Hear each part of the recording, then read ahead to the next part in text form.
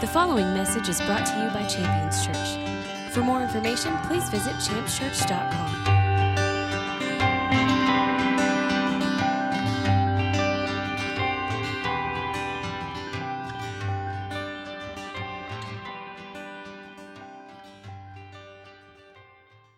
Now, I want to get into the Word this morning. I'm excited for the Word this morning.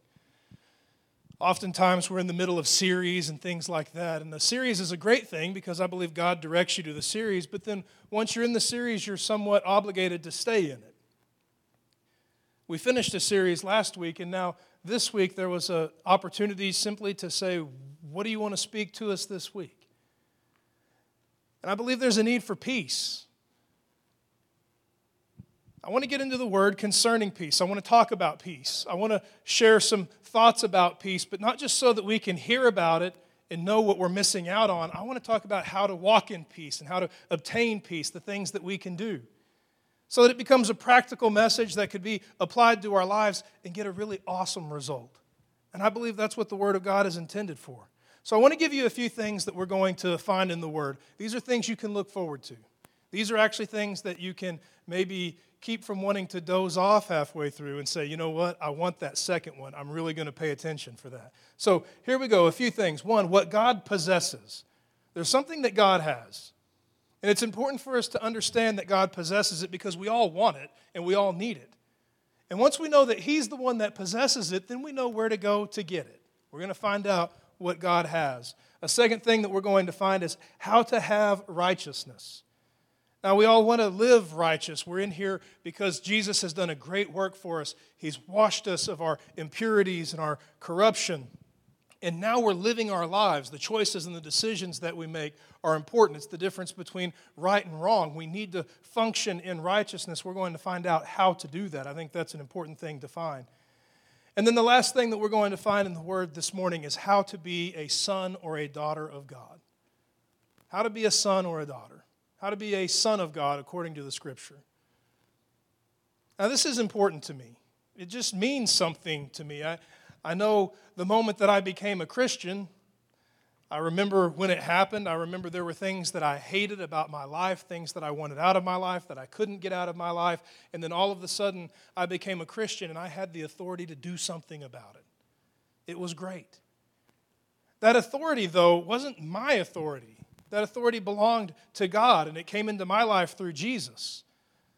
I was functioning as if I had received something, an inheritance, so to speak.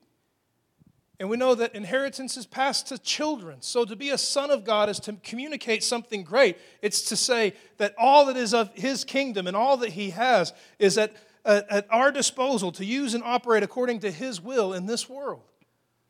It's more than just belonging to a religious organization. It's actually stepping into an authority, a position of authority to take dominion over the world as He always intended. So to find out what we can do to become sons of God is important to me.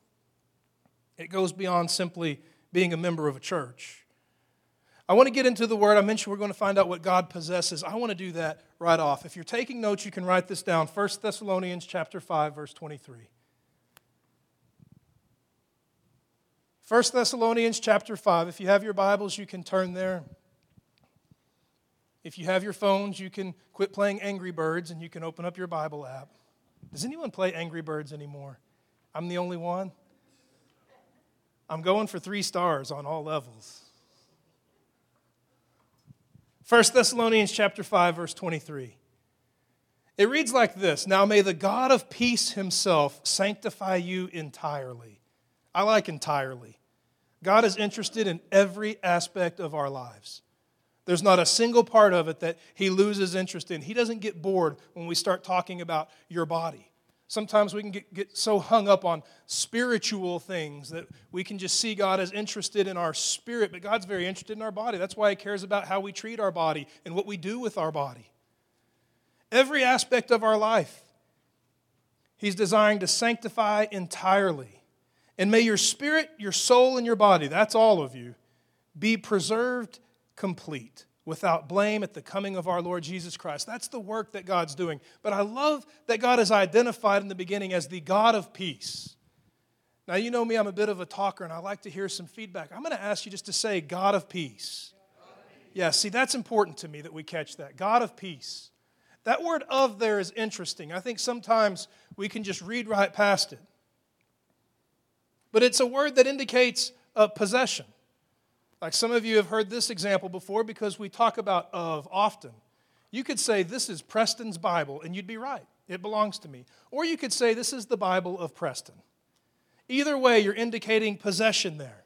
So to identify God as the God of peace is to identify that God possesses peace. If we're looking for peace in our lives, in any way, shape, or form, we need to go to the source. Peace is what God possesses. There's all kinds of empty promises in this world to make a provision of peace. And even temporarily, it may seem like there's an element of peace involved in those false solutions. But there's only one source for peace.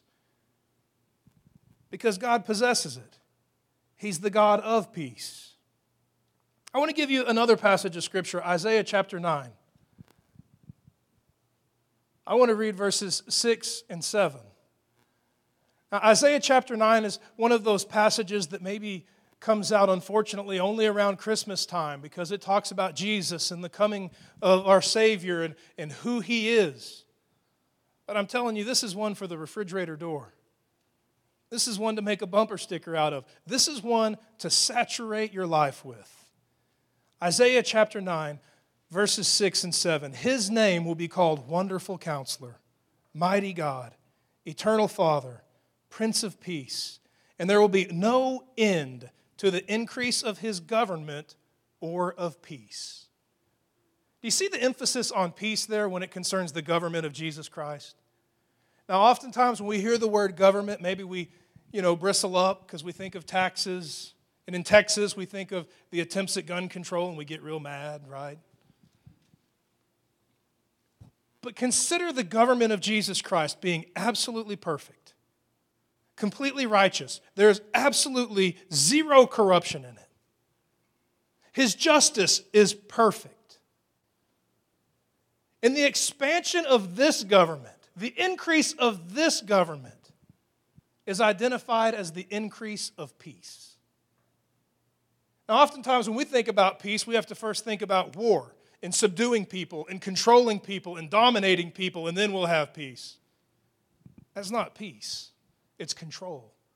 It's controlled compromise is really what it is. When you can beat someone down and break them down to the point that their will is broken and then they surrender. That's kind of our definition of peace. But there's a definition of peace that's heavenly. To come into awareness that there's one who cares for you and your household, your family, your children. That there's not anything they wouldn't do to see you released from captivity and set free into freedom. Set free into freedom? You get it. And His government increases with peace. His government is just His rule, His instruction, His counsel. We have a say in that because He won't crush your will and subdue your will. We have a say in that. I get to decide every single day, is Jesus my governor?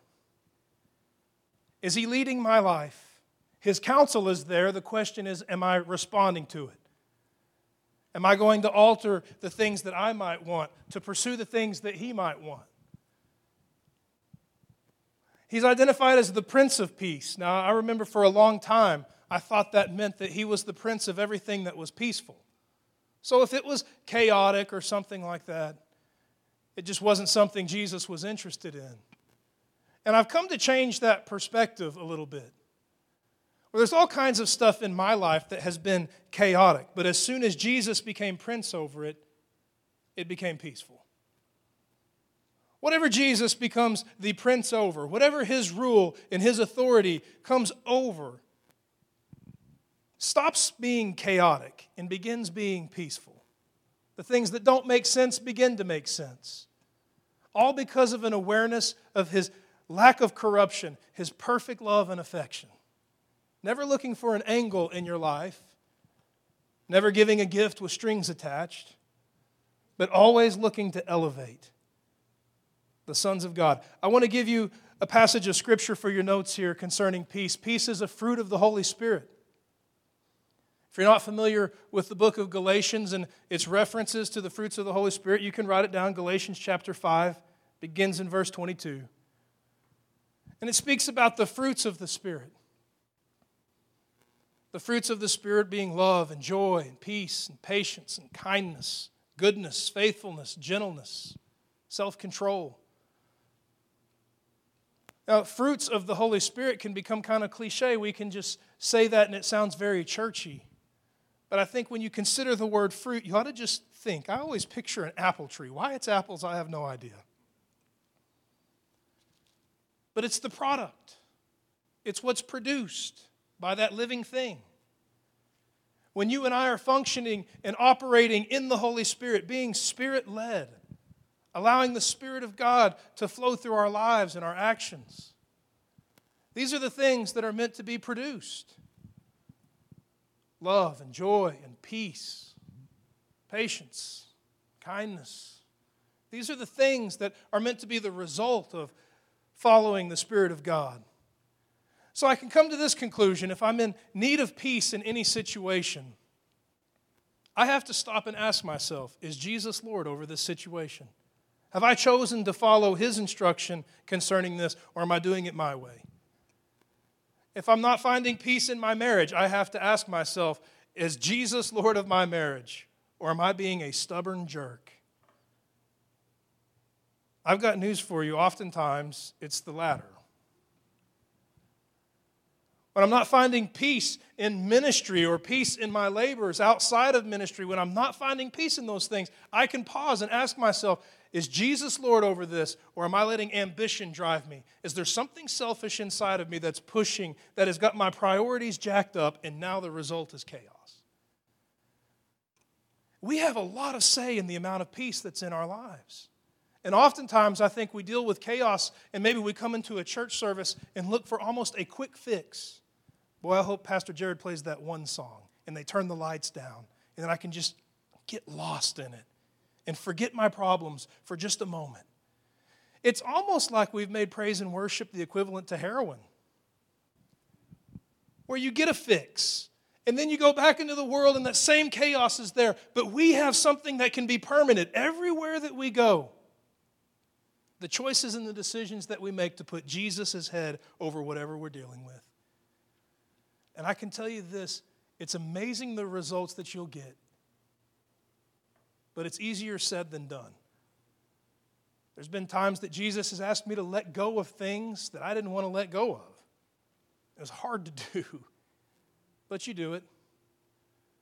I won't go into the details, but there was a situation where I believed I was absolutely wronged. Wronged and at the level of being stolen from. At a high level, from a dollar figure perspective.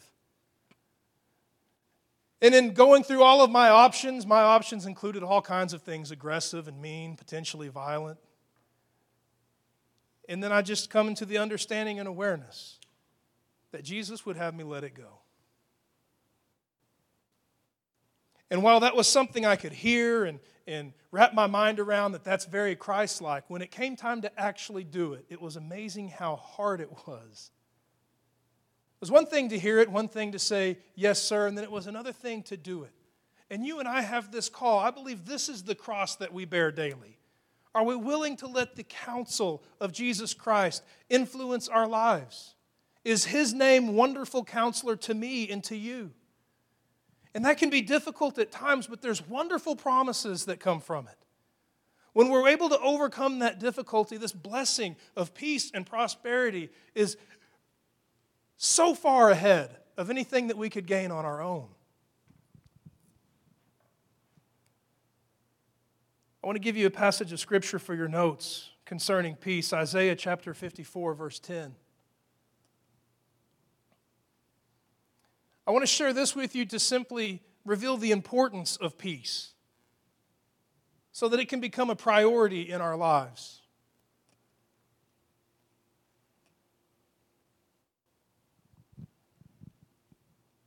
Isaiah chapter 54, verse 10.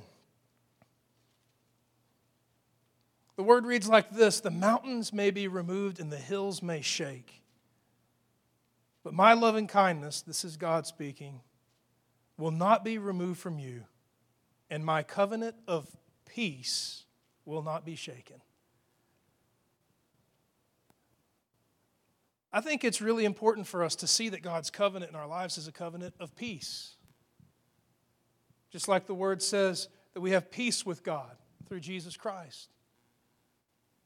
His covenant with us is one of peace. Peace needs to be prioritized in our lives. I want to tell you something that is an issue in my life. It's kind of, I don't mind showing my clay feet a little bit. That just means I don't mind telling you about my weaknesses. There are times where I am more concerned with being right than I am there being the existence of peace. So that means I'm willing to argue. I'm willing to fuss, willing to whine, and then in some cases even willing to manipulate or twist. Stuff that I could just say, well, it wasn't exactly a lie. It's embarrassing to admit that, but it's true. Because there's something inside of me that's so driven to be right. Well, I've got to be right. Surely I can't be wrong. That I've prioritized being right over the existence of peace. And I want to catch the value of peace, the importance of peace, so that even in the midst of conflict, I really don't care who's right or wrong. I just care what Jesus says to bring peace into the situation. And if it puts me on my knees repenting, so be it. Because I want God's covenant in my life. I don't want to talk about it on Sunday and not live it. Monday, Tuesday, Wednesday, Thursday, Friday, Saturday. I'm glad I got that right. I want to function in His covenant, operate in His covenant. I want people to see the results of His covenant in my life and in your lives, and desire to have the things that we have through Jesus. I want to prioritize peace. I mentioned before we're going to find out how to have righteousness. I'm not going to ask anyone to raise their hands or do anything publicly that might embarrass. But I do want your wheels to turn for you to think.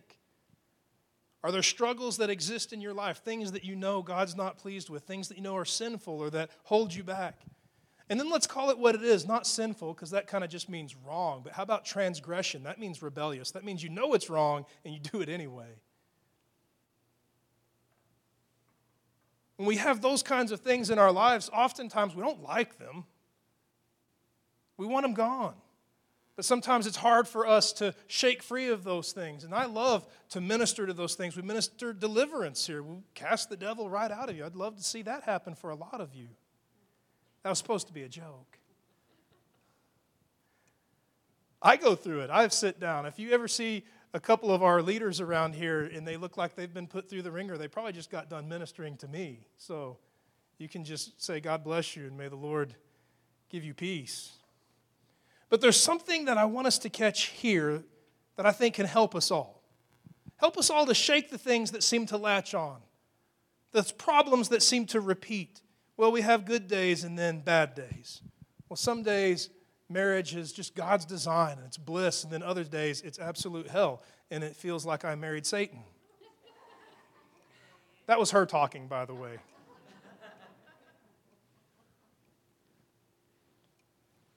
But I want us to catch this because I think it's one of those things that if it gets overlooked, it can have a negative impact on our results. Where we can become so convinced that we need righteousness. I need righteousness. I need righteousness. I need righteousness. But we don't know how to get it. And that just leaves us frustrated, worn out, exhausted, and maybe even cynical to the point where you just begin to think, well, that doesn't work. I've tried it.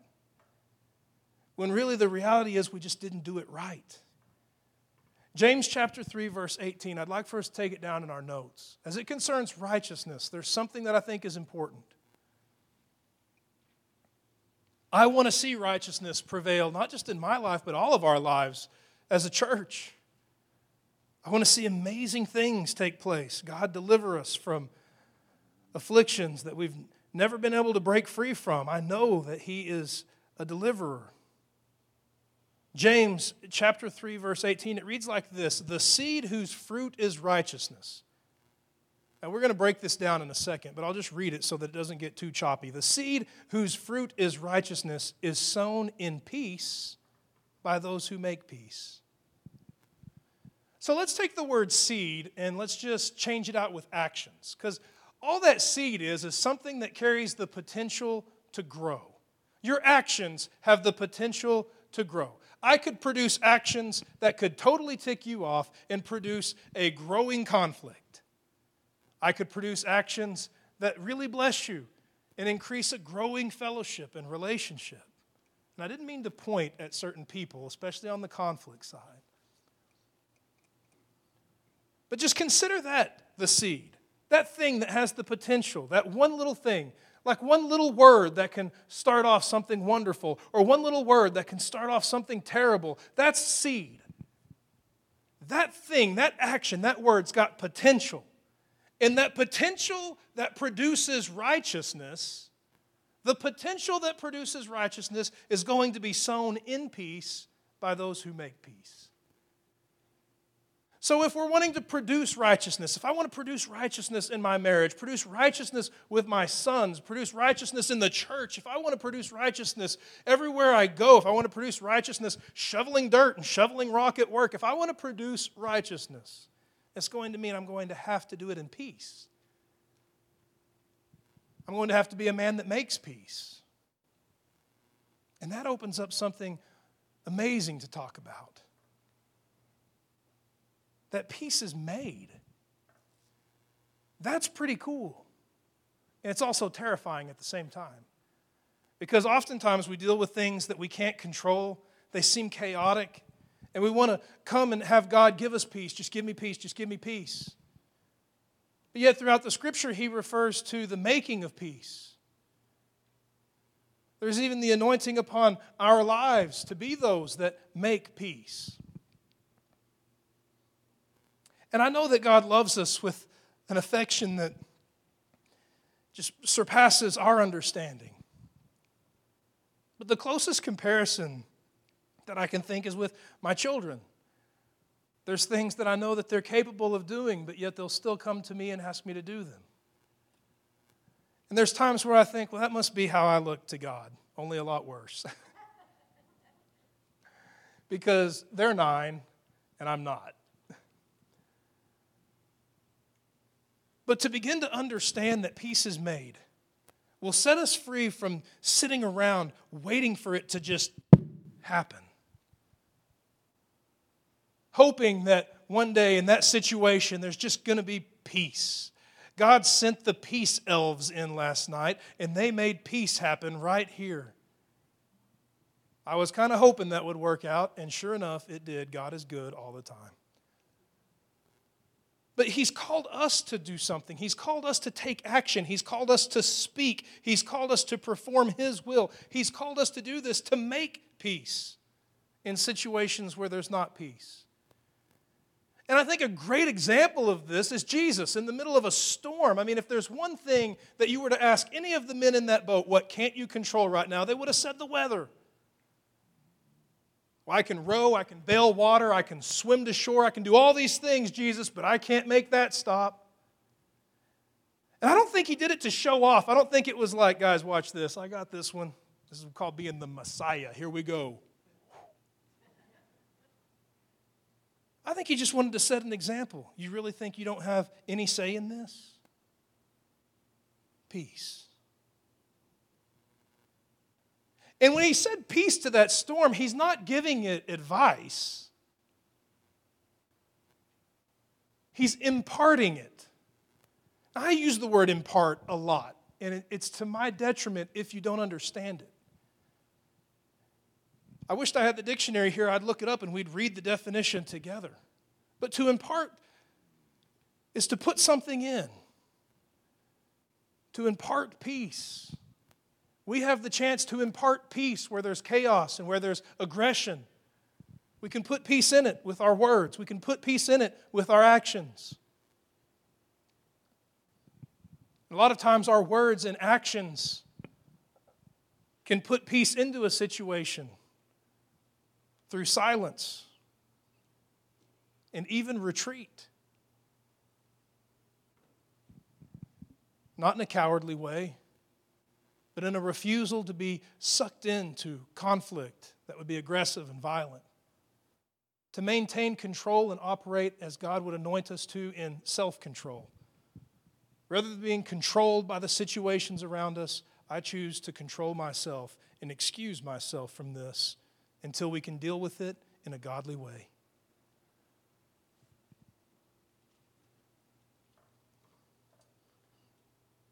Peace is made, and we have the ability to make it. I want to give you a few passages of Scripture here, and I want you to stay with me. Peace is never accidental. Because peace is made, because it doesn't happen, you can be guaranteed it's never accidental. Think of your car in the parking lot. It came off of an assembly line. That means it was made. It was assembled. It was put together. There was never a day when the workers at GM just rolled up to the yard there and just saw a bunch of cars sitting. Well, they happened. They made them intentionally with a blueprint. And by the way, you have a blueprint for peace in every aspect of life, relationships, labor. You've got a blueprint right here. God gives us instruction. His name is Wonderful Counselor for a reason.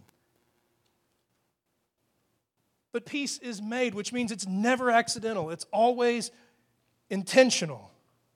It's always pursued. I want to give you a few passages of Scripture for your notes. Hebrews chapter 12, verse 14.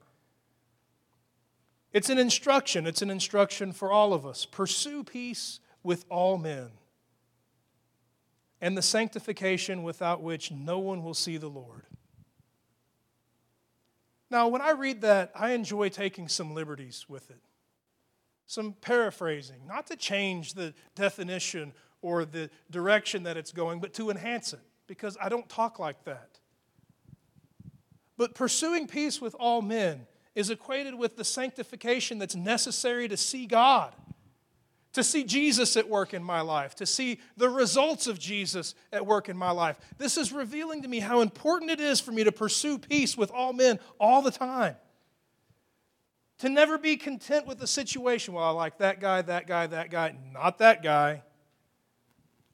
But to come to a place where I understand I have been forgiven many things, atrocities. I am the chief of sinners. And therefore, how can I look down on any other man? I will pursue peace at all times with all men. And without that being a priority in my life, it's going to be very difficult for me to see God move. Have you ever considered this? I've found myself in these situations before. But where certain things are at an all-time high, while other things are at an all-time low. Let me explain what I mean by that. Like, good teaching is at an all-time high. You can log on to brothersoandso.com and hear some of the best sermons you've ever heard in your life. If you are interested in certain styles of music, good worship is at an all-time high. You can find any CD at a Christian bookstore, and it's just produced so amazingly. Meetings and seminars. I do administration here and receive the mail. There are times I wish they would just send me the cost of the stamp instead of send me the junk mail. We get letters all the time to attend this conference, attend that conference. Hey, come to my seminar. Triple your church growth. Increase your men's involvement in church. Women's conference. All of these things. They're at an all-time high. We've never had more of those things. But then you take a look at things that are seemingly at an all-time low. Sustained marriages and health and fellowship and relationship. Morality and integrity. There's all kinds of things that are being challenged, and they're having a horrible impact on Christianity. So there are times where I consider passages of Scripture like this, and I wonder, is that the state of the church?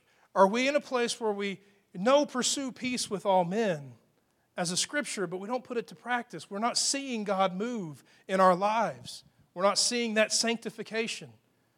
Or maybe it's something that we don't mind hearing a sermon about every now and then, but not too much, Pastor, because I don't like that one.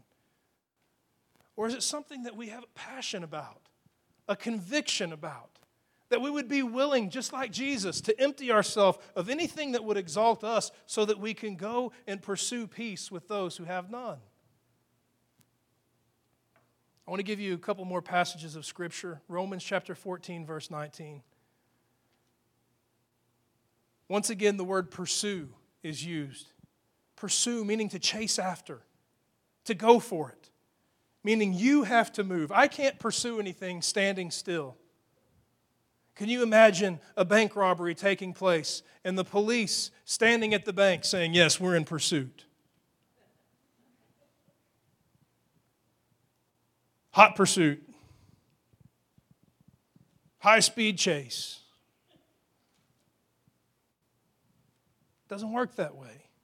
But to pursue something means you're moving. You're moving. You and I are called to move. Move out of our comfort zone. Move out of our things that keep us from stepping out and moving into these areas of Christianity, the things that would be a distraction, the things that would be a hindrance. Some of those things might even be things that God's given us, but it's been misprioritized.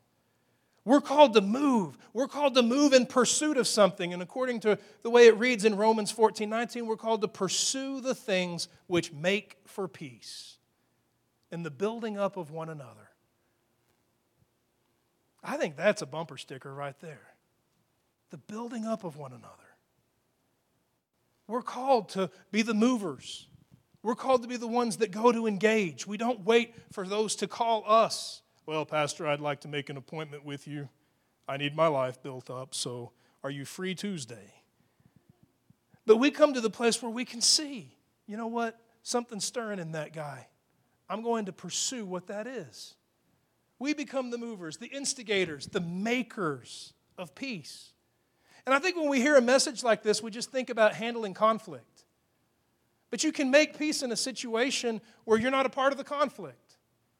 Somebody cannot be at peace over their life financially. Someone cannot be at peace over their marriage. Somebody cannot be at peace over their job or their workplace. But you can carry the encouragement of Jesus Christ, the counsel of the Most High, into that situation and help make peace for them. And we're called to be makers of peace. I want to give you another passage here, 1 Peter chapter 3. It's 2 verses, 11 and 12. Seek peace. Again, that means you're looking for it, and pursue it. That means you're going after it. Seek peace and pursue it. For, can you say for? Yeah, for is an important word there. For is interchangeable with the word because, right? Like if I were to say, I'm ready for this pastor to finish, for I'm hungry, that would be the same as me saying, I'm ready for this pastor to finish because I'm hungry. For and because are interchangeable. So let's read this passage and introduce the word because. Seek peace and pursue it because the eyes of the Lord are toward the righteous and His ears attend to their prayer. How many of you would say, I want God watching over my life? Oh, hands should fly up. How many of you would say, I want God to hear my prayer? Oh, I do. I'm sure not interested in wasting His time or my time. Well, that word because that we introduced there in the place of for reveals something. It's revealing the cause of an effect. We have cause and effect that we can look to here. Pursue the things which make for peace. Seek it and pursue it. And when we do that, this wonderful effect can be revealed to us. God's presence moving in our lives. It's one verse after the next confirming the same thing. The pursuit of peace is a priority. That peace is made. It doesn't just happen. And it's made by you and me when we pursue it and when we seek it. I want to give you a few things that prevent peace. And we're going to move quickly through these, but this is important to me. I think it's important for us to not just talk about peace and come into an agreement that, yes, it's a priority, but to come together to make a commitment to see to it that it becomes a reality in our lives, the pursuit of it, the prioritization of it, in our words, in our actions. So I want to give you a list of things that I see in the Scripture that prevent peace so that we can examine our lives for these things for the purpose of purging them out. I want to give you this to start with. Now, don't think that I'm talking directly to you. Number one, wickedness. Wickedness. We get offended over words like this. I called a woman wicked one time and she got mad. Can you believe that? It's just a word, right? It's biblical. She didn't like it. Wicked's doing bad stuff on purpose. Doing bad stuff on purpose. I've been around people that have done bad stuff, but they didn't know it. And when you point out that it's bad, they're embarrassed by it. They're convicted. And if you don't handle that correctly, it becomes ashamed, which is the devil's work. That's not God. But they want to change it quickly. And then there's wicked. I've heard wicked before. Wicked, yeah, I did it, and I'd do it all over again, so back off. It's wicked.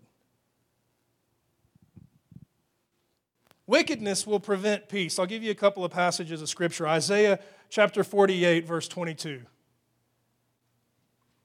There's no peace for the wicked, says the Lord. When wickedness exists in our lives, when we become stubborn and aggressive, and we become domineering, there's going to be an absence of peace. Psalm 119, verse 165.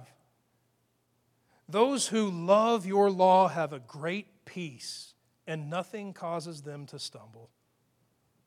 Proverbs 16, verse 7, it reads like this. When a man's ways are pleasing to the Lord, he makes even his enemies be at peace with him.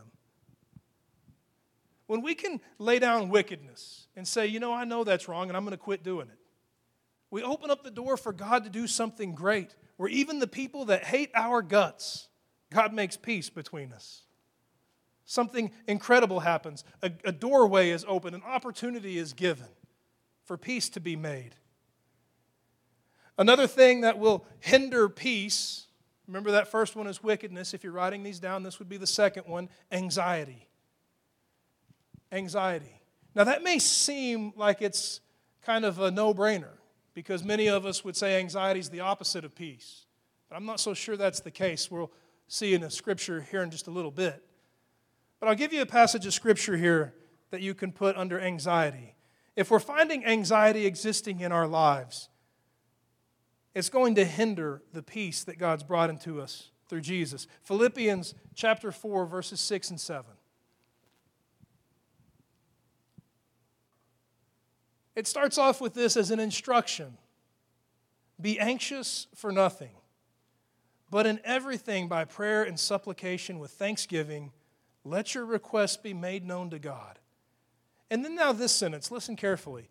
And the peace of God which surpasses all comprehension will guard your hearts and your minds in Jesus Christ. Now, I think this is awesome for a couple of reasons. One, it's just an amazing promise. But two, it makes me feel better about a lot of things that have happened in my life or even happening right now. I love that it doesn't just say, be grateful and offer up your desires and your needs to God with prayer and thanksgiving, and He'll take care of it. It never says the problem's going to go away. It just says God's going to guard your heart and your mind with peace. Isn't that interesting? Because there's tons of problems I've prayed about that didn't go away. But when we come to a place where we can see, I'm going to choose not to be anxious for this. I'm going to be grateful that God has given me a wonderful life, that He's anointed me with great things and surrounded me by the most incredible people. I'm going to rejoice in these things, and I'm going to let what I desire be known to God, and then I'm just going to simply let peace do its powerful work and guard my heart and my mind. It's a wonderful promise. Wickedness will prevent peace. Anxiety will prevent peace. Confusion will prevent peace. Confusion. Confusion is one of those things that I am familiar with. I have a house with children in it. Yes. And sometimes it can get a little confusing. But confusion is something that God really has no part in. In fact, he clears it up. If you want to write this down for your notes, I encourage it. 1 Corinthians 14:33. God is not the God of confusion, but of peace.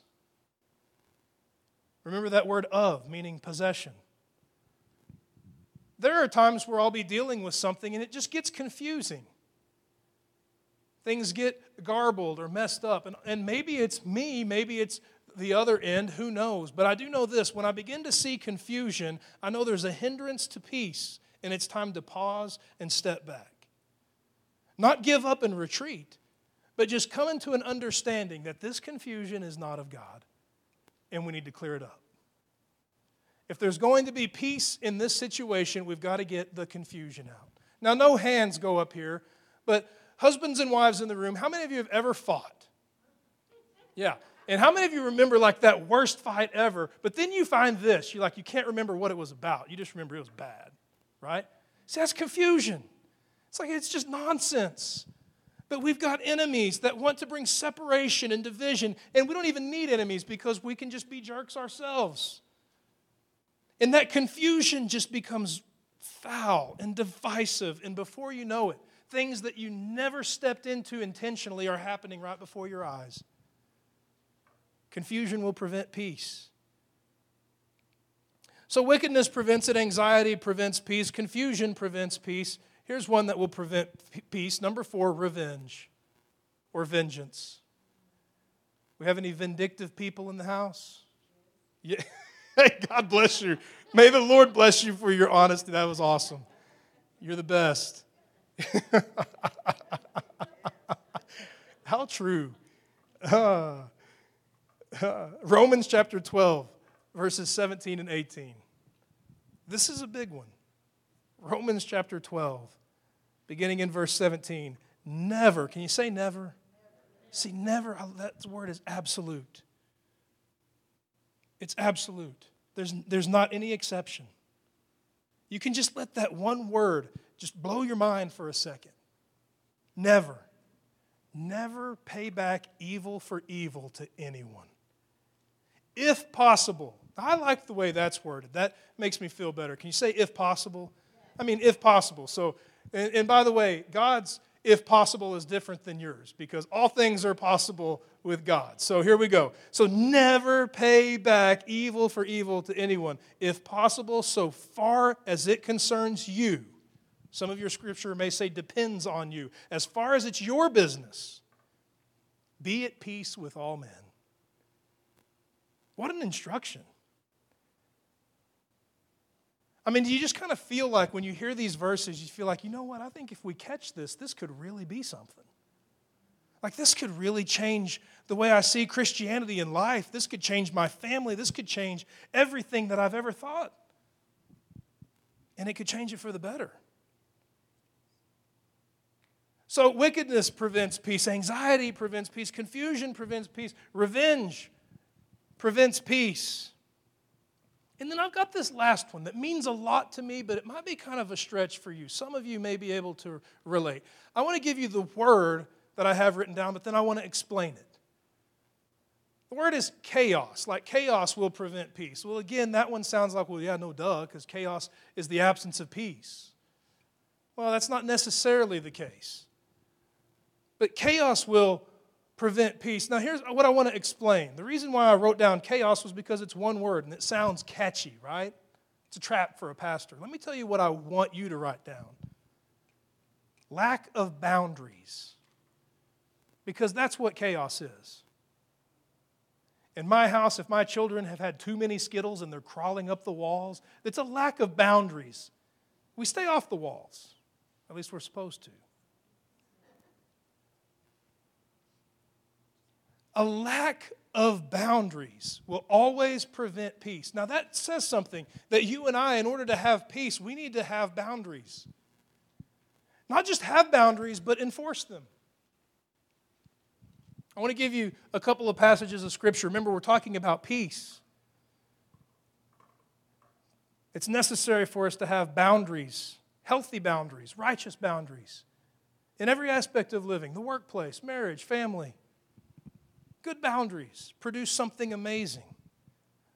You can write this down, Psalm 147, verse 14. Now, God's speaking about a nation here. He's speaking about Israel, but I believe it applies to you and to me.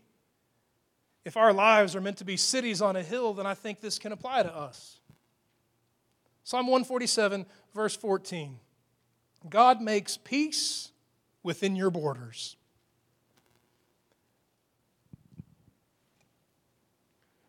Peace within your borders. So oftentimes for me the question is, where are my borders? If in my house there's not peace, have my borders been violated? Have I even set them up in the first place? Am I operating in that role that God has placed me in as a parent? Within marriage, the same thing. Within business, within any aspect of your life, what are the borders? What are the boundaries? Because within these boundaries, this is where the Word promises peace. And I will defend those boundaries, uphold those borders, in order to see peace prevail, to see God move in my life. I want to give you a passage of Scripture here for your notes before we close. Isaiah chapter 60, verse 18.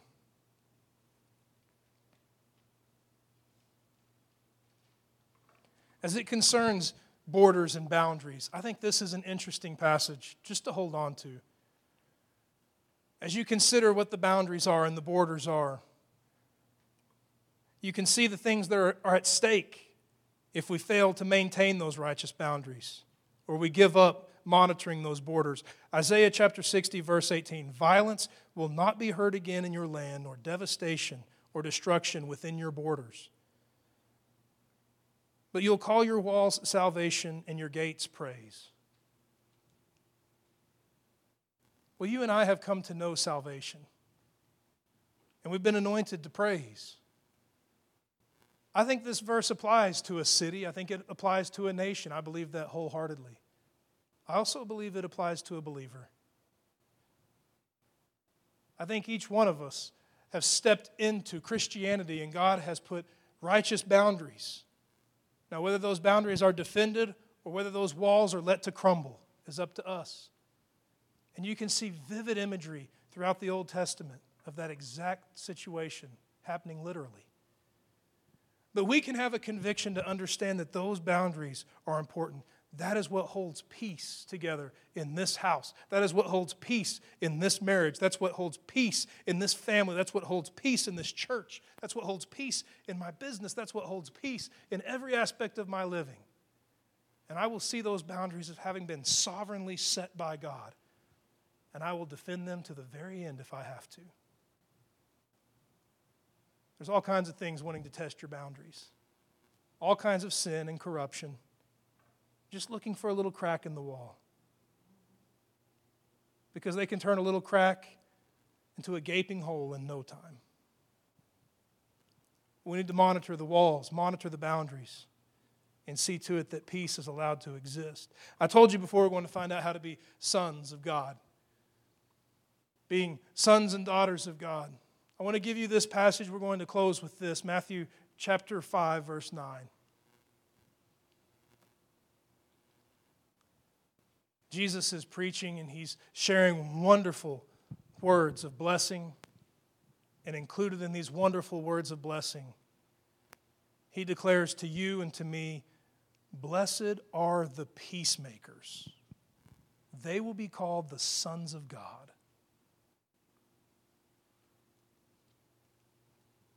You know, Jesus wasn't just looking for a dramatic way to end a sermon. He wasn't just saying it because he felt manipulated to encourage some people or build them up. But he's revealing something absolute and true concerning our identity. What will be known as, not just by those in this world, but what will be known as even in the heavens. I want us as believers to be known as sons of God. I want every angel in heaven and demon in hell, wherever they're at, it doesn't matter to me. I want them to know that you're a son of God.